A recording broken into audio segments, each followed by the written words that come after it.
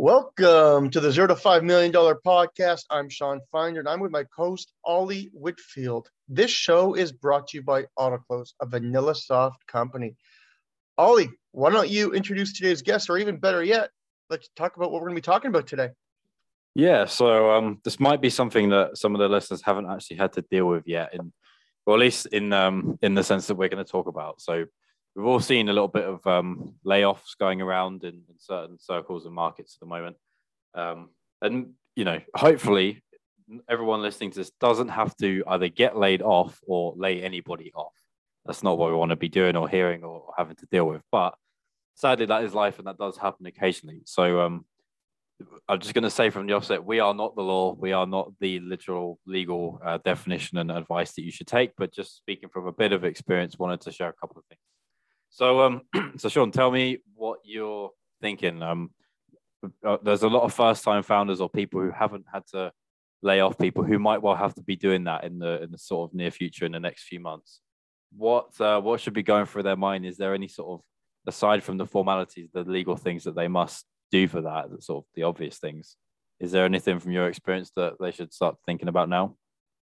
Well, I think the most important thing people have to realize is that this is part of every downturn in the economy. The economy is a volatile environment, and what's happening right now is you're seeing a lot of these VC firms, all these companies go to their portfolio and say, get profitable.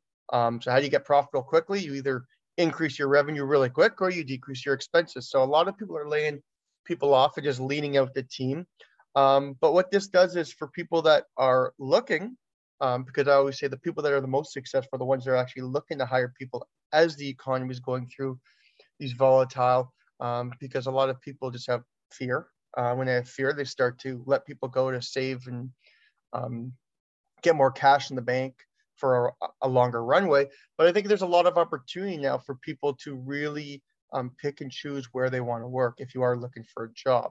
A lot of companies that are letting go. There's also a lot of companies that are looking to hire people. And the one thing I always recommend people do is work for a company that you have the same values. You will also enjoy your job, because the best kind of job is the one that you wake up every morning to. You pick up your coffee and you drive in and you're excited to be there. So I think there is a lot of opportunity for people that are currently looking. And companies that are laying people off. I think people are just kind of leaning down, and if you are VC backed, you're getting some pressure from the higher ups. So yeah, I mean, if you're looking as well, the one thing from the offset, it's kind of hard to do this. And in actual fact, my dad's actually a decent example of it. He's a mailman, right, or we say postman in England.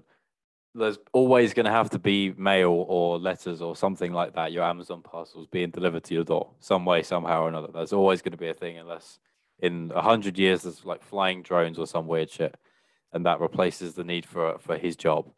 But in a lot of companies as well, particularly really big ones, there's like a few examples starting to come about, especially where like the stocks are all down and that sort of stuff. Companies that are like really good and did really well for certain reasons and have reached a certain point, they're starting to dip really hard if they're not like a very, very solid, really important company doing a really important thing. Now, I don't mean that in the sense of like social media companies. They're really big, like Facebook and Meta. They're massive. They're not that important in a way. They don't really solve like a big life problem. But there's companies that sell. I think it's Shopify is down quite a bit, and that's brilliant. The e-commerce platform is massive. There's such an ecosystem around it, but there's so many small businesses that are kind of like really odd and don't last that long on it.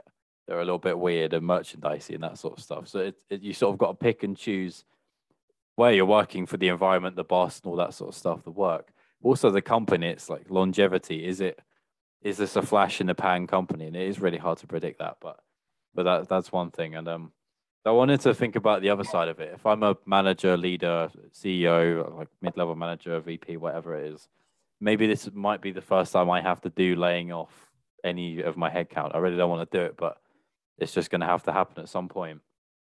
What would be a worst case scenario to avoid? So we've all seen the video of the Better.com CEO laying off hundreds of people by Zoom, and they're all on mute and they can't talk. and then they will go crazy and demolish him on social media. That's obviously the case point. Don't do that. Anything else coming to mind? Like, don't do this on your first time round. Don't make that mistake. Well, I think the one thing you have to realize is, everyone is in a unique situation. A lot of people have families, kids, and as the economy is going down, inflation's going up, Fed's raising rates. Um, you have to be cognizant of the people that you are laying off. So what I always, look for is the companies that if they are laying off, are you giving them at least, a 60-day health plan after they leave the company? But the one thing you want to do is you want to make them feel that you know, if it is the case that they weren't let go because it was a performance, but it's simply because of the economy, don't do it over a Zoom call, don't do it over email, don't do it over Slack, Microsoft Teams. Like, get on the call and speak to them. Because the one thing I've learned in the past, hiring, firing, letting go, quitting, is you want to build a personal relationship with everyone that works at your company. You don't want to only have a business relationship, because everyone is a person. So I would say be professional, get on a call, thank them. Even I've seen people do this is, post on your LinkedIn, if you are letting go, post and praise some of the people that are good that you have to let go just because of the economic times we're in, and try and help them get another role, or, let them know, hey, we have to let you go for this, but, use me as a referral, use me as a reference. So I think you could do a lot of things as a leader, because at the end of the day, as I said, everyone is an individual. Everyone has their own story. You don't know what is going on the back end of that person. Could be have someone ill in their family. They could have kids. They could have a wife. They could have a wife that just lost their job. They could have mortgages. There's different things you have to take into consideration. But the key is to if you are going to let someone go, leave with dignity, and don't just do it abruptly over a Zoom call like some CEOs have done in the past. Yeah, and look, to play the counter argument to it, although I hope not very many people are thinking this anyways. If you've got to let someone go, obviously it's the worst case scenario. You have to do it. When you're doing that, there's a little bit of you're going to have to anticipate their reaction being at worst, terrible, and at best not too bad. Like, it's never going to go that good, really. They're not going to like give you a high five, or maybe there'll be someone who's very, very understanding, but that would probably be fairly rare. It's not great news, especially if they've got, like you said, some of those situations going on. At the worst case, I think you have to be prepared to just back off and accept, like they're going to be upset and all that kind of stuff, and you're going to have to deal with that. Hopefully not too many of people are like that, and that I hope you can sort of whittle that number down in how you deliver that information to them and how you deal with them. But like you said as well, I think I've seen this a fair few times when a boss has got to let go a few people, and especially if they really believe that they're very talented and have a good career ahead of them. I've seen that LinkedIn post of just admitting the actual truth of, I've been, this has happened. We've got to let people go. I saw this during COVID a lot. Here are the 7 people on my team. They're extremely talented at A, B, and C, and they're sending messages in the back end. All that kind of stuff is happening. And you might think, that does sound like quite a lot of work. I haven't had people do that for me when I've been let go, when I left jobs or anything. But I think of the fast forward, like in the future, that person might outrank you and do you a favor. They might end up being a customer at some point. They might end up being a partner, or, something like that, which if you treated them like crap, then you ain't getting anywhere with them. It's sort of like the karma thing. I know it might sound like not very many people would see it that way, but some do. It can be very clean cut, as we said as well. There's a lot of the time these things are done by like a mass Zoom call if it's a lot of people, or it's a HR team email and you're just left scratching your head and annoyed about it. So if you can do the decency to do it the best way and sort of do any after service that you can, then I think it pays massive dividends for you. And as a CEO, one thing I would definitely make you consider is, sometimes people just get scared. They start freaking out when something like this happens in the economy. Whereas, if you in your head don't think this is going to happen, things are going to change in the next year or two, then, making the move of leaning down. But if this is something that might be just a 3 to 6 month thing, try and get through it. But on the other side, if you are looking, I know one of the best times to hire people is kind of through downturns like this, when people start letting good people go. So if you are looking to hire and looking to expand, now is a great time to start looking. There's a lot of good talent out there because of all these companies letting go, that you might be able to get someone that will really help your organization. Because as I said, You know, the market, the economy, it's resilient. It's always come back. We had 2008, we came back. We've had it in the 1990s. It's always coming back.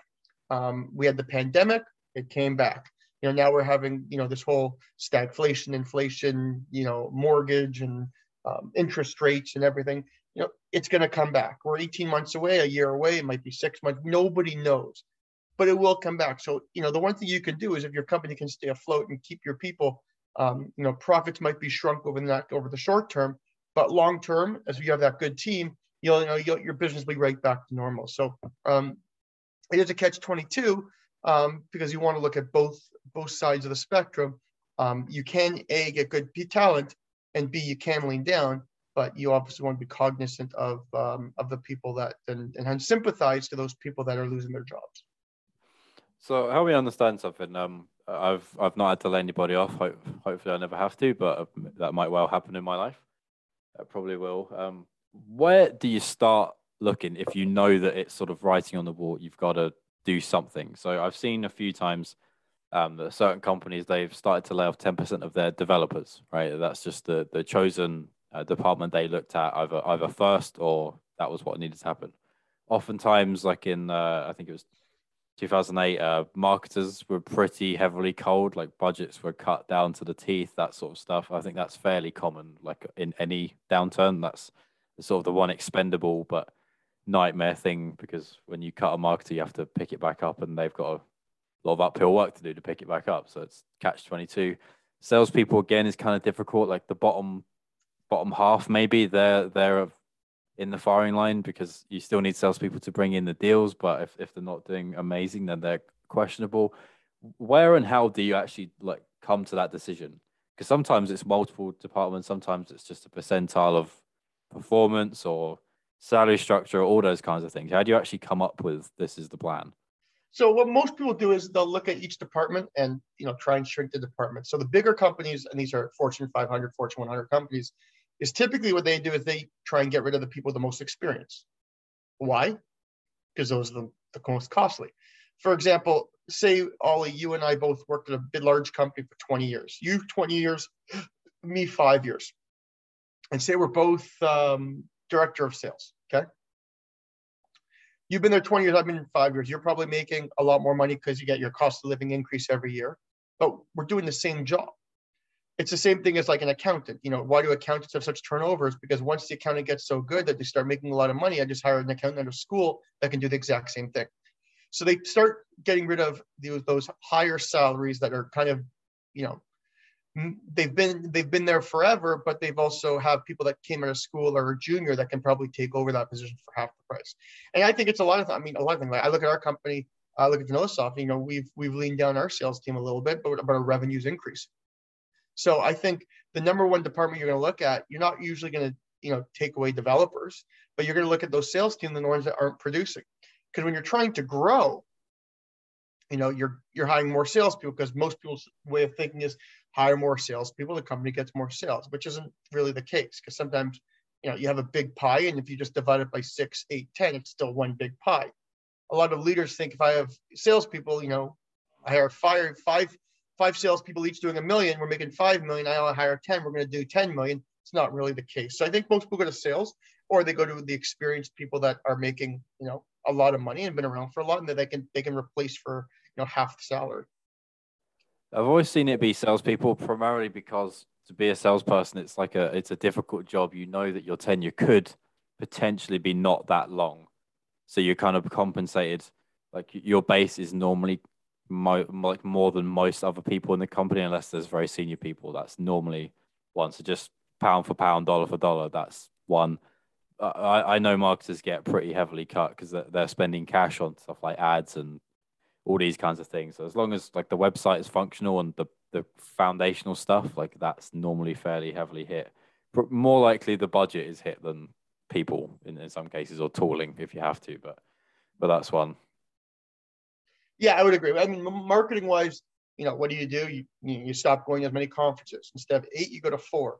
What do? Instead of spending $100,000 on Facebook ads, you spend 50,000. So you do those those cost savings.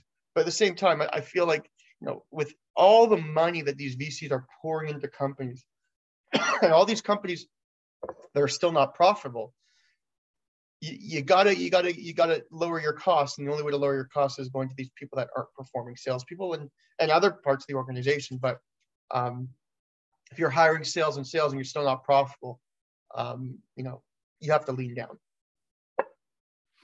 Yeah, I'm with you. Okay, well, yeah, just like worth saying again, we're not legal experts in layoffs and all that kind of stuff, so don't take our word for any of the technicalities, the times of how much time you got to give people and the healthcares and all that stuff. There's plenty of resources, much more factual than our chat here about it. But yeah, I just thought there's going to be a lot of people who are thinking, oh God, I really hope that that's not going to be me or us, and it's our first time. And it's one of those things. Once you've done it once, it's probably horrible, and you dread doing it every single time. But it's still, that first time is the worst. So, thought we'd have a chat about it today. Well, I want to thank everyone for joining us today. Another great episode with Ollie and I. And also, thank you for everybody listening from all around the world. You are the reason why we've built this show. Hopefully, you guys are getting value from it. If you didn't enjoy the show, don't forget to give us a 5-star review wherever you're listening from, and subscribe so you don't miss the next episode we post. Thanks again, guys, and see you soon.